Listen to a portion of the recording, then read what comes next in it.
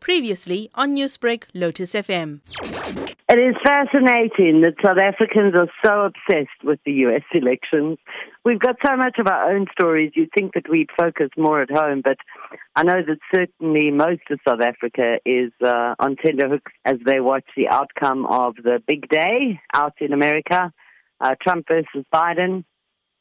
So much bad to be said about Trump. Us as South Africans particularly are not Trump fans overall, specifically when it comes to your female audience. It's often referred to as misogynistic. Certainly from a racial perspective, he's been tarred with a racist brush, very much so.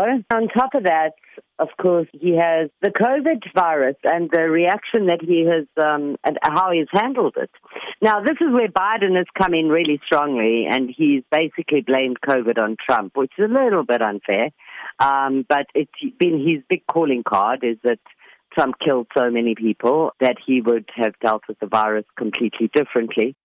Tonya, how much knowledge do social media users know or are talking about the U.S. presidential candidate Joe Biden or the current president Donald Trump in their social media posts ahead of the results of this election? When it comes to Biden, South Africans tend to see him as the better of the two choices. However, I've seen some serious technology that measures sentiment across America, particularly in this type of sphere. So you have like one bubble for Trump and one bubble for Biden. And as they're actually talking, you can see how the sentiments change depending on what topic they're talking about, whether the audience likes what they have to say or not.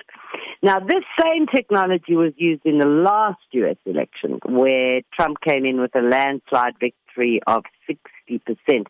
And everybody laughed at this tech, and they said, absolute rubbish. And then, lo and behold, there was a 60% majority. This year, it is so close, it's like a hair's breadth, the same set of technology. But the hair's breadth is for Trump.